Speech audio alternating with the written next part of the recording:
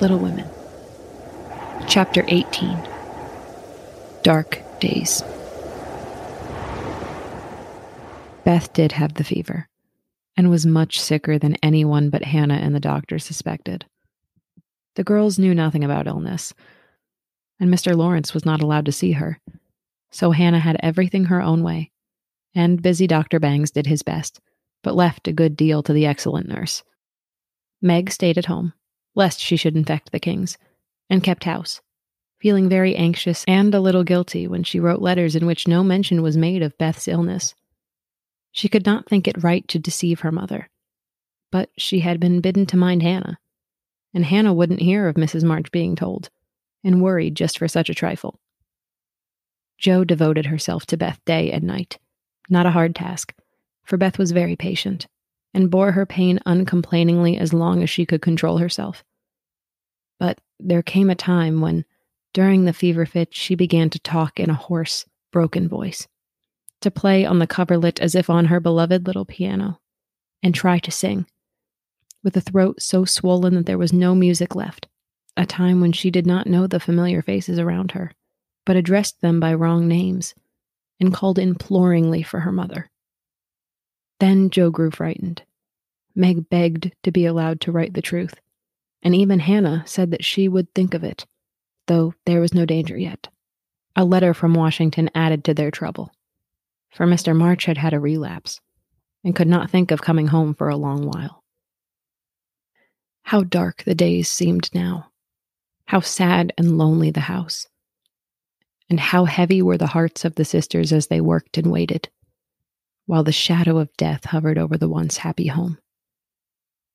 Then it was that Margaret, sitting alone with tears dropping often on her work, felt how rich she had been in things more precious than any luxuries money could buy. In love, protection, peace, and health, the real blessings of life.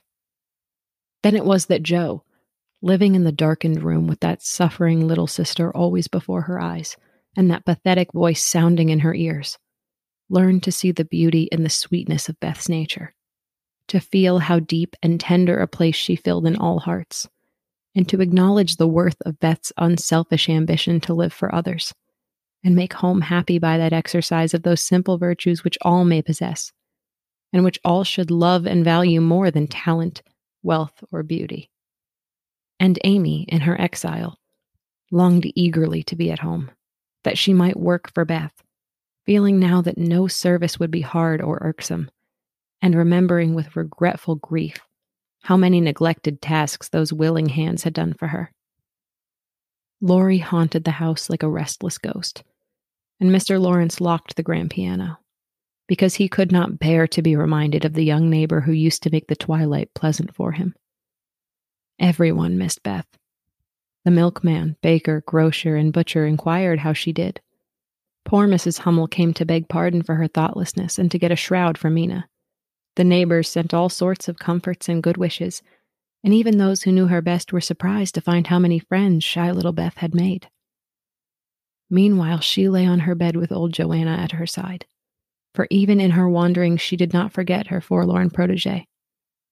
She longed for her cats, but would not have them brought, lest they should get sick, and in her quiet hours she was full of anxiety about Jo. She sent loving messages to Amy, bade them tell her mother that she would write soon, and often begged for pencil and paper to try to say a word, that father might not think she had neglected him. But soon even these intervals of consciousness ended, and she lay, hour after hour, tossing to and fro, with incoherent words on her lips, or sank into a heavy sleep, which brought her no refreshment. Dr. Bangs came twice a day. Hannah sat up at night. Meg kept a telegram in her desk all ready to send off at any minute, and Jo never stirred from Beth's side. The 1st of December was a wintry day indeed to them, for a bitter wind blew. Snow fell fast, and the year seemed getting ready for its death. When Dr. Bangs came that morning, he looked at Beth, held the hot hand in both his own for a minute, and laid it gently down, saying in a low voice to Hannah, "If Mrs. March can leave her husband, she'd better be sent for." Hannah nodded without speaking, for her lips twitched nervously. Meg dropped down into a chair as the strength seemed to go out of her limbs at the sound of those words. And Joe, standing with a pale face for a minute, ran to the parlor, snatched up the telegram, and throwing on her things, rushed out into the storm. She was soon back, and while noiselessly taking off her cloak, Laurie came in with a letter, saying that Mr. March was mending again. Joe read it thankfully, but the heavy weight did not seem to lift off her heart, and her face was so full of misery that Laurie asked quickly, "What is it? Is Beth worse?" "I've sent for Mother," said Joe, tugging at her rubber boots with a tragic expression. "Good for you, Joe. Did you do it on your own responsibility?" asked Laurie, as he seated her in the hall chair and took off the rebellious boots, seeing how her hands shook. "The doctor told us to." "Oh, Joe, it's not that bad," cried Laurie, with a startled face. "Yes, it is. She doesn't know us. She doesn't even talk about the flocks of green doves, as she calls the vine leaves on the wall. She doesn't look like my Beth, and there's nobody to help us bear it. Mother and Father both gone, and God seems so far away, and I can't find him." As the tears streamed fast down poor Joe's cheeks, she stretched out her hand in a helpless sort of way, as if groping in the dark, and Laurie took it in his, whispering as well as he could with a lump in his throat, "I'm here, and you can hold on to me always, Joe." She could not speak, but she did hold on, and the warm grasp of the friendly human hand comforted her sore heart, and seemed to lead her nearer to the divine arm which alone could uphold her in this trouble. Laurie longed to say something tender and comfortable, but no fitting words came to him. So he stood silent, gently stroking her bent head as her mother used to do. It was the best thing he could have done, far more soothing than the most eloquent words, for Joe felt the unspoken sympathy, and in the silence learned the sweet solace which affection administers to sorrow. Soon she dried the tears which had relieved her, and looked up with a grateful face. "Thank you, Teddy. I'm better now. I don't feel so forlorn, and I will try to bear it if it comes." "Keep hoping for the best. That will help you, Joe. Soon your mother will be here, and then everything will be all right." "I'm so glad Father's better. Now she won't feel bad about leaving him." Oh, me. It does seem as if all the troubles came in a heap, and I got the heaviest part on my shoulders, sighed Joe, spreading her wet handkerchief over her knees to dry. "Doesn't Meg pull fair?"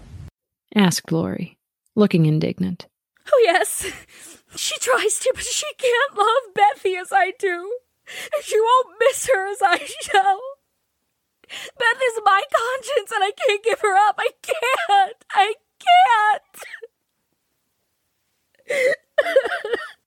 Down went Joe's face into the wet handkerchief, and she cried despairingly, for she had kept up bravely till now, and never shed a tear. Laurie drew his hand across his eyes, but could not speak till he had subdued the choking feeling in his throat and steadied his lips. To some it might seem unmanly, but he couldn't help it, and I am glad of it. Presently, as Joe's sobs quieted, he said hopefully, "I don't think she will die. She's so good, and we all love her so much. I don't believe God will take her away yet." "The good and dear people always do die," groaned Joe. But she stopped crying, for her friend's words cheered her up in spite of her own doubts and fears. "Poor girl, you're worn out. It isn't like you to be forlorn. Stop a bit. I'll hearten you up in a jiffy." Laurie went off 2 stairs at a time, and Joe laid her wearied head down on Beth's little brown hood, which no one had thought of moving from the table where she left it. It must have possessed some magic, for the submissive spirit of its gentle owner seemed to enter into Joe. And when Laurie came running down with a glass of wine, she took it with a smile and said bravely, "I drink health to my Beth." You are a good doctor, Teddy, and such a comfortable friend. How can I ever pay you? She added, as the wine refreshed her body, as the kind words had done her troubled mind. I'll send my bill by and by. And tonight, I'll give you something that will warm your heart better than quarts of wine, said Laurie, beaming at her with a face of suppressed satisfaction at something. What is it? Cried Jo, forgetting her woes for a minute in her wonder. I telegraphed your mother yesterday, and Brooke answered she'd come at once. And she'll be here tonight, and everything will be all right.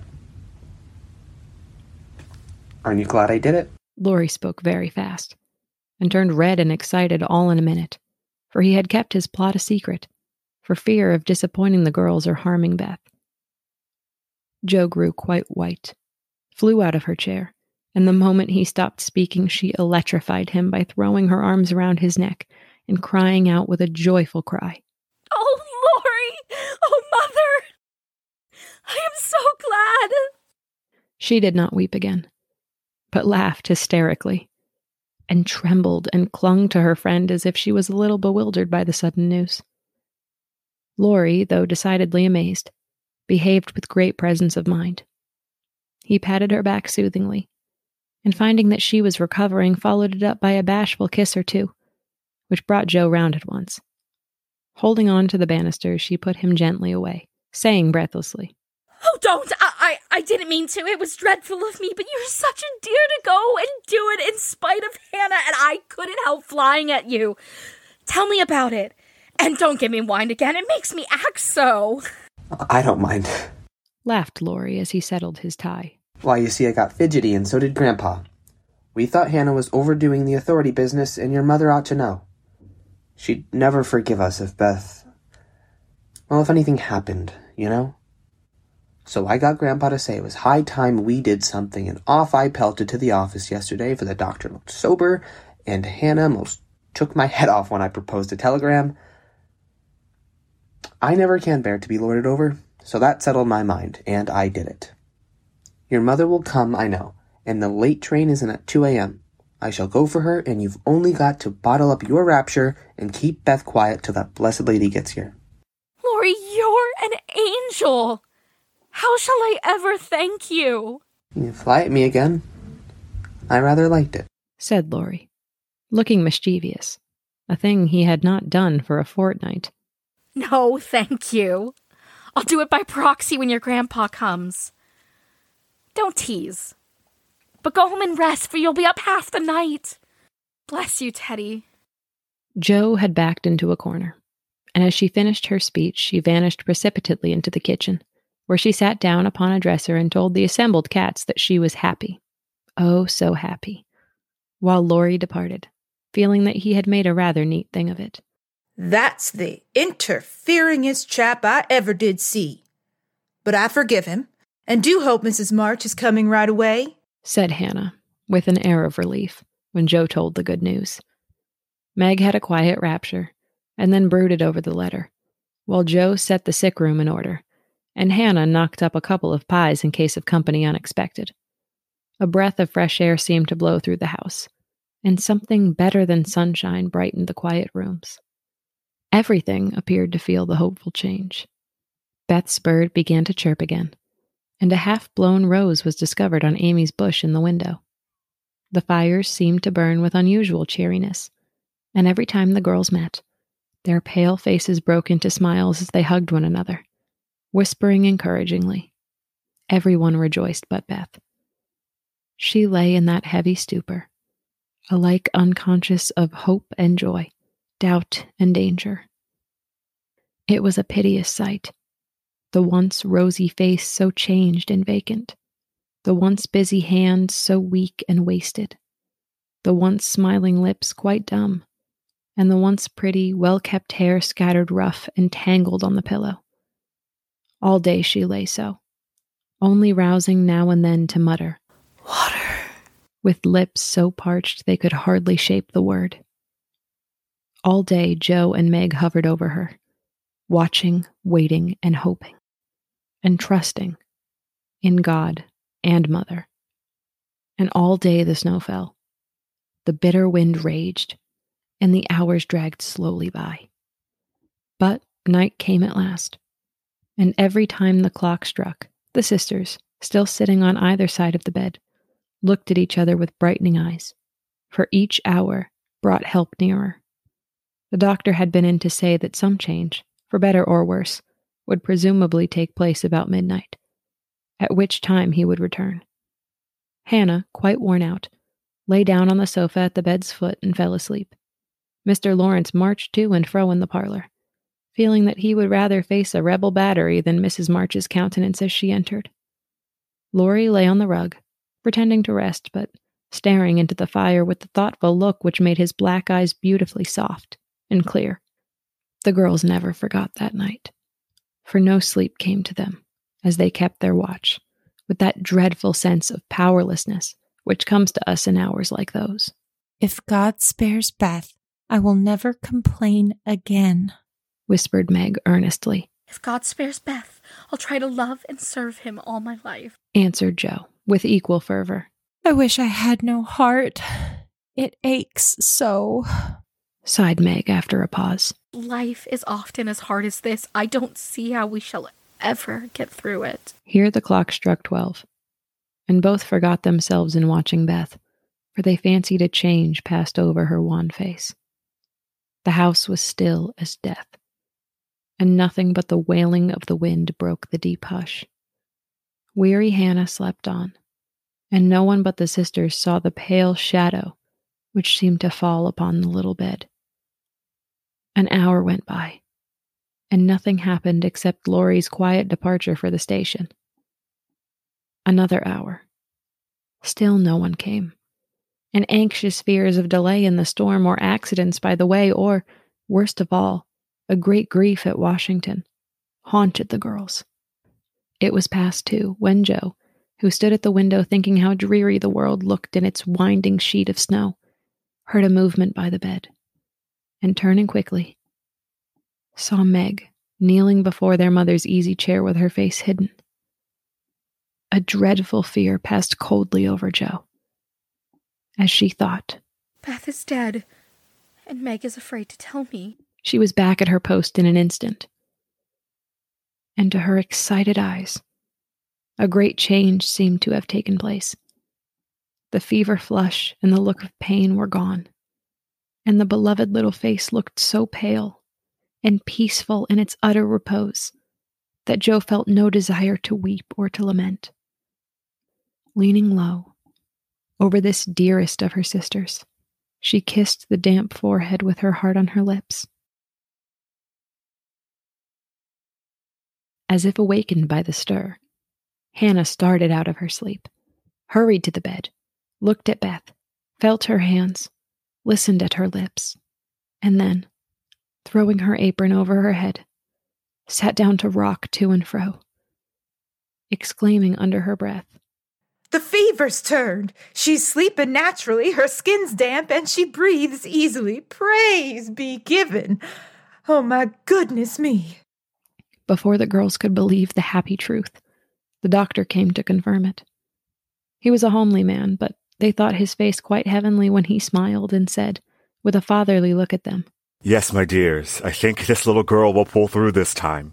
Keep the house quiet, let her sleep, and when she wakes, give her... What they were to give, neither heard, for both crept into the dark hall and, sitting on the stairs, held each other close, rejoicing with hearts too full for words. When they went back to be kissed and cuddled by faithful Hannah, they found Beth lying as she used to do, with her cheek pillowed on her hand, the dreadful pallor gone, and breathing quietly, as if just fallen asleep. If only Mother would come now, said Jo, as the winter night began to wane. See, said Meg, coming up with a white, half-opened rose. I thought this would hardly be ready to lay in Beth's hand tomorrow if she went away from us, but it has blossomed in the night, and now I mean to put it in my vase here so that when the darling wakes, the first thing she sees will be the little rose and Mother's face. Never had the sun risen so beautifully, and never had the world seemed so lovely as it did to the heavy eyes of Meg and Jo, as they looked out in the early morning, when their long, sad vigil was done. It looks like a fairy world, said Meg, smiling to herself as she stood behind the curtain, watching the dazzling sight. Hark! Cried Jo, starting to her feet. Yes, there was a sound of bells at the door below. A cry from Hannah. And then Laurie's voice, saying in a joyful whisper. Meg, Jo, she's come. Mother is home.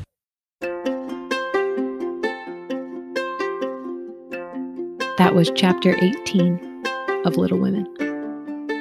Jo was played by Brie Kiffalo. Meg was played by Amy Renee Byrne. Hannah was played by Abigail Leffler. Laurie was played by Elijah Brown. Dr. Bangs was played by Dominic Santos. And Beth was played by Adeze Nwoko. The show is produced and edited by me, Emily Rose, and recorded by the actors. If you would like to follow and support the show, you can find us at little_women_show on Instagram.